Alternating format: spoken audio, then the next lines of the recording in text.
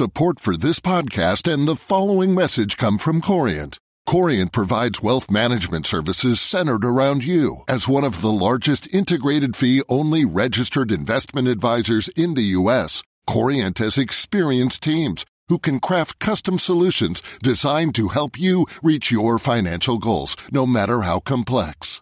Real wealth requires real solutions. Connect with a wealth advisor today at Corient.com. That's Corient.com. Hey, it's Paige DeSorbo from Giggly Squad. High quality fashion without the price tag. Say hello to Quince. I'm snagging high-end essentials like cozy cashmere sweaters, sleek leather jackets, fine jewelry, and so much more. With Quince being 50 to 80% less than similar brands. And they partner with factories that prioritize safe, ethical, and responsible manufacturing. I love that. Luxury quality within reach. Go to quince.com/style to get free shipping and 365-day returns on your next order. Quince.com/style. The FT. An inflation special for the Money Show this week. First up, how to inflation-proof your pension. Dividends are on the rise this year, but where can you find the highest yielders to top up your income? And with energy bills for households soaring, we look at top tips to cut your costs. All this to come in this week's FT Money Show. I'm Alice Ross, and I'll be giving you the lowdown on all of these money matters in downloadable form with my colleagues from FT Money, Joe Cumbo. Hello. Elaine Moore. Hello. And our special studio guest, Rob Bergman, director at Brewin Dolphin. Hello. So let's start with the money news.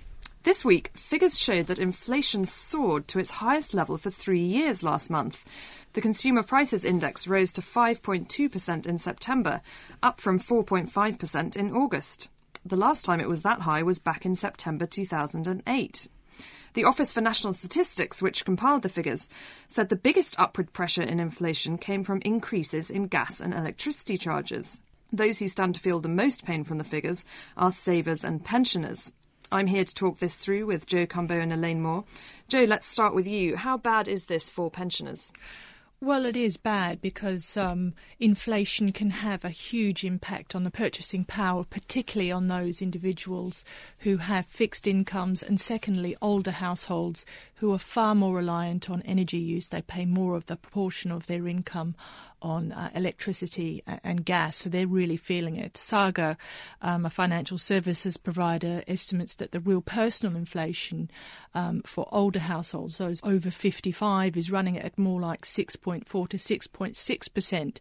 So that, their income, any increases that they have in the state pension or RPI-linked annuities, it's not going to keep pace at all with how fast the costs of living are rising. You mentioned RPI-linked annuities there. Of course, a lot of pensioners are on level annuities where they just, they buy an income and it's exactly the same income for life. But you can, add this inflation proofing to your pension. Now, what are the benefits of that, but what are the drawbacks? Because I know that you start at a lower level, don't you? Yes. In RPI-linked annuities are linked to the RPI, mainly inflation-linked retail prices index, which is higher than the CPI, which is a positive at the moment because it's always higher. But the starting income for these annuities is much lower. It can be as low as half. We had some figures drawn up this week which showed that for a healthy individual at the age of 65 with £100,000 to buy an annuity, he could get a level annuity which pays the same amount each year for about £6,000 of income a year. This compares with an RPI-linked annuity of about $3,700 a year. Now, over the course, we want to know how long it's going to take for that RPI-linked annuity to catch up with the income you could get from the level annuity, and it'll take about 18 years. So given those figures, it's not surprising that about 90% of all sales were for level annuities last year. Only 3% were people wanting to take that lower income with an RPI-linked annuity. So something to decide there. Let's move quickly on to Elaine. Savers, what is the situation for them now? Can you find a savings account that will beat inflation? The short answer is no, I think. So if we look at the figures, what you need to get in a savings account in order to beat inflation, it's just horrendous. If you're a basic rate taxpayer, you need to find 6.5% in a savings account. If you're a higher rate taxpayer, you need to find 8.67%. And there's nowhere out there that will pay that. The best easy access account at the moment is paying 3.1%. 2.16%. That's from Derbyshire. Building Society, that's got a bonus of 2.16%, which means that after a year, it comes back down to paying you 1% on your money. So your chances of beating inflation in a basic cash account are nil. You can get some inflation-linked savings, I think. You can. So the very, very popular NS&I savings certificates, which were linked to inflation, they've gone, unfortunately. They were fantastic. They were tax-free. Everybody liked them. They were very popular, but they were withdrawn because they were so popular. The Post Office is offering to pay 0.25 percentage points above any increase in RPI over a 3-year term. So it's slightly complicated, and what you're actually banking on is that inflation is going to keep on rising, and that, of course, the Bank of England says won't happen. So it's up to you what you think is going to happen to prices. So in both situations, for savers and pensioners, take a view on where you think inflation will go next. Thank you, Joe and Elaine. And for more on inflation and how to beat it, look out for articles by Joe and Elaine in this weekend's FT Money with the Weekend FT and online at ft.com/money. Still to come on the show, how to cut your energy bills. First, though, dividends.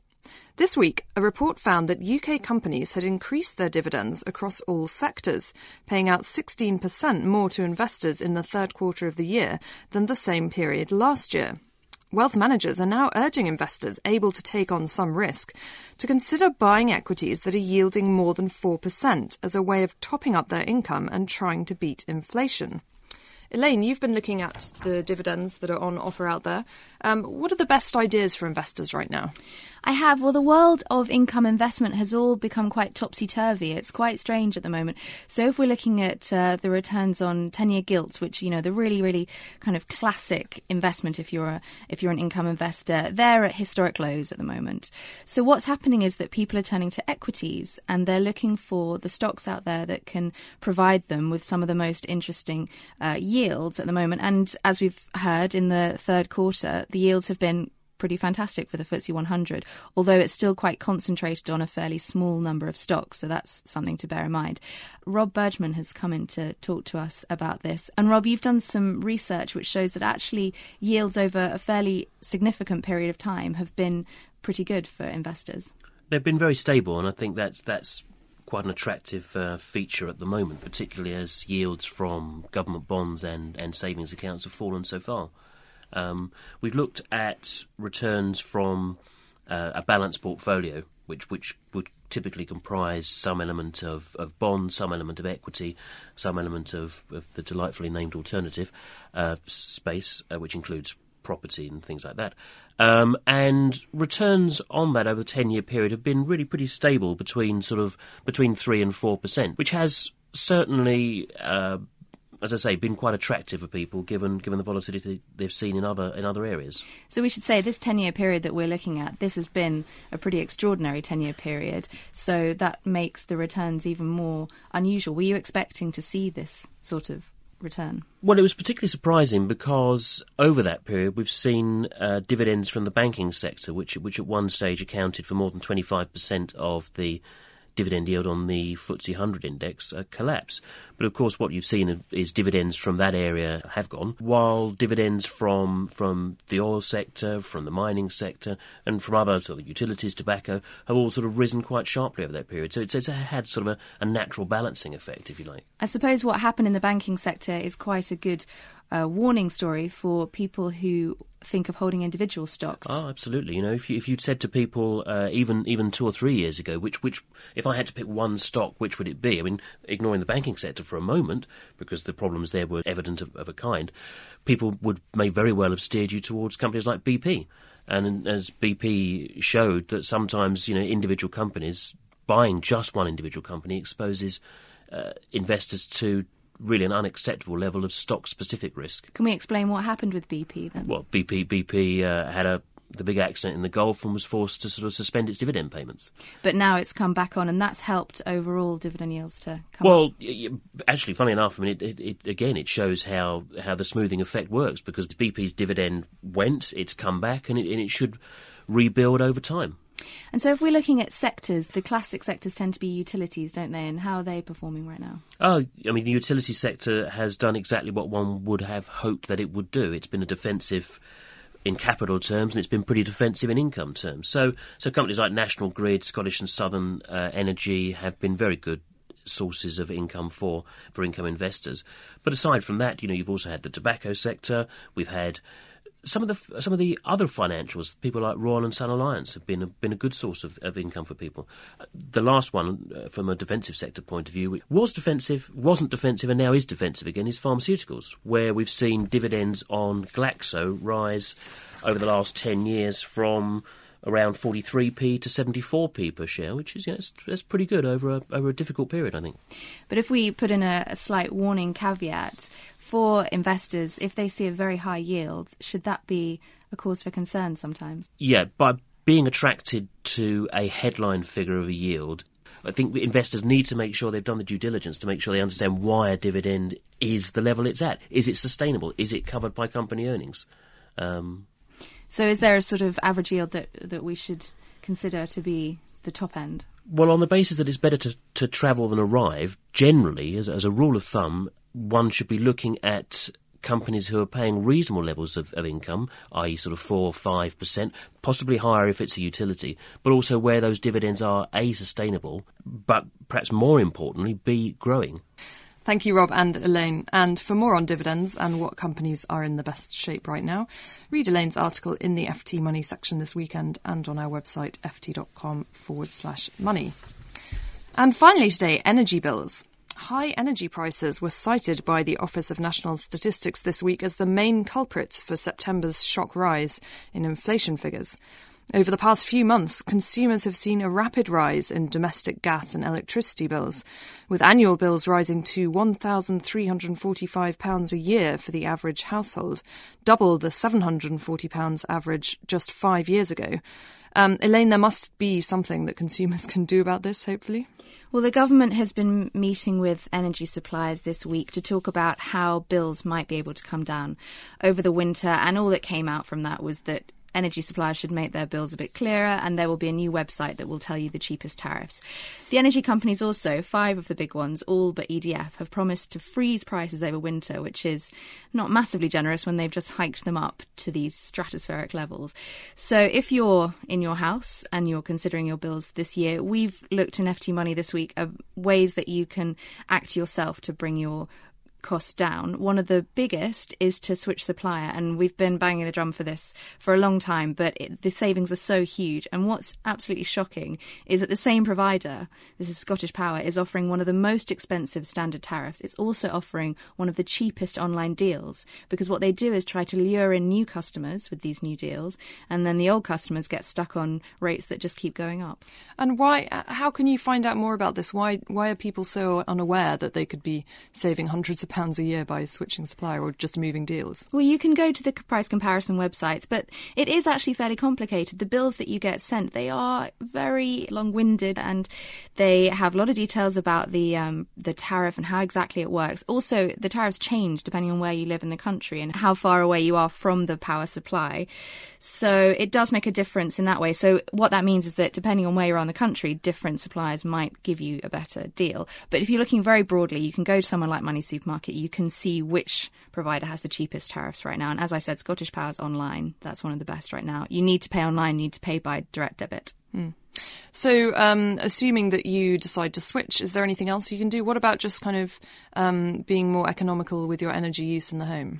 There's a lot you can do, actually. If you change your light bulbs to the very energy efficient ones, a lot of people don't like them necessarily, but you can save yourself about 10 quid every year. If you insulate your house, so if you put insulation into the cavities between your walls, if you live in one of those old houses that have a space between the inner and the outer wall, and if you insulate the roof to a certain thickness, you can save about £300 from the average bill, which is pretty substantial. If the average bill is about £1,000, I think it's £200 at the moment, that's quite a big saving. How much does it cost to do it, though? It costs quite a lot to do it. So the thing is that double glazing as well, that's massively expensive, about £300 per window. But the savings you get, they think it should pay for itself within 1 or 2 years. So that's what you've got to look at, is whether the outlaying cost is going to be recouped in a sufficient period of time.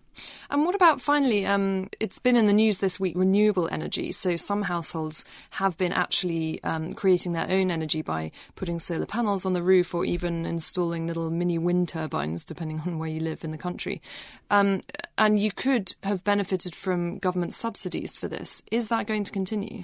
We're not sure. So we're expecting an announcement to come out either this week or next week, but it's looking fairly unlikely, which is a shame, actually. So the deal was that if you were using renewable energy in your home, so if you installed solar panels, and you were then, even if you were using that energy yourself, you would still be paid by the government about £1,200 every single year. There are a lot of suppliers out there who would fit these panels for free in exchange for this £1,200 every year, thinking that over 10 years they'd get back the money they'd spent installing the solar panels. We now think that that might be cut by as much as 40%, maybe even more. So for those people that actually spent the money to install their own solar panels, that's going to be quite a substantial loss they're making. For the companies that install solar panels for free, they're saying that that business model is no longer sustainable if they can't get back the same amount of money. So we may see a drop-off in that. So maybe hold fire on installing solar panels for now until we know more, but definitely some other really great top tips there. Thank you very much for that, Elaine. And if you would like to read more about how to cut your energy bills, look out for Elaine's article on the matter in FT Money this weekend. But that's all for this week's FT Money Show. Remember, you can get weekday news updates on our website, ft.com/money, and you can read and comment on our latest blog posts at ft.com/money matters, and follow us on Twitter at FT Money. We'll be back next week with another financial lowdown in downloadable form. But until then, it's goodbye from me, and it's goodbye from Joe, Elaine, and our special guest, Rob Bergman from Brewin Dolphin. Goodbye. For more downloads, go to ft.com/podcasts.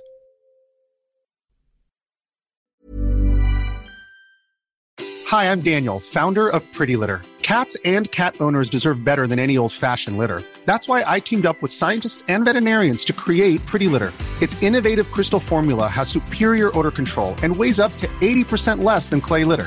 Pretty Litter even monitors health by changing colors to help detect early signs of potential illness. It's the world's smartest kitty litter. Go to prettylitter.com and use code ACAST for 20% off your first order and a free cat toy. Terms and conditions apply. See site for details.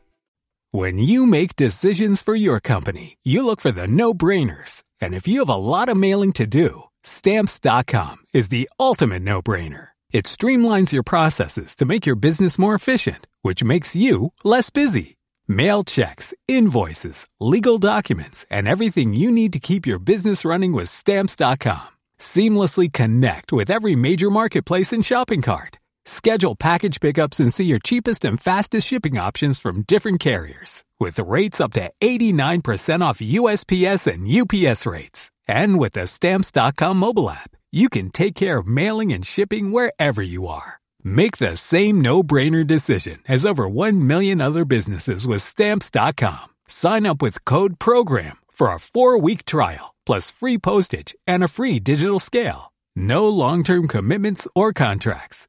That's Stamps.com. Code PROGRAM.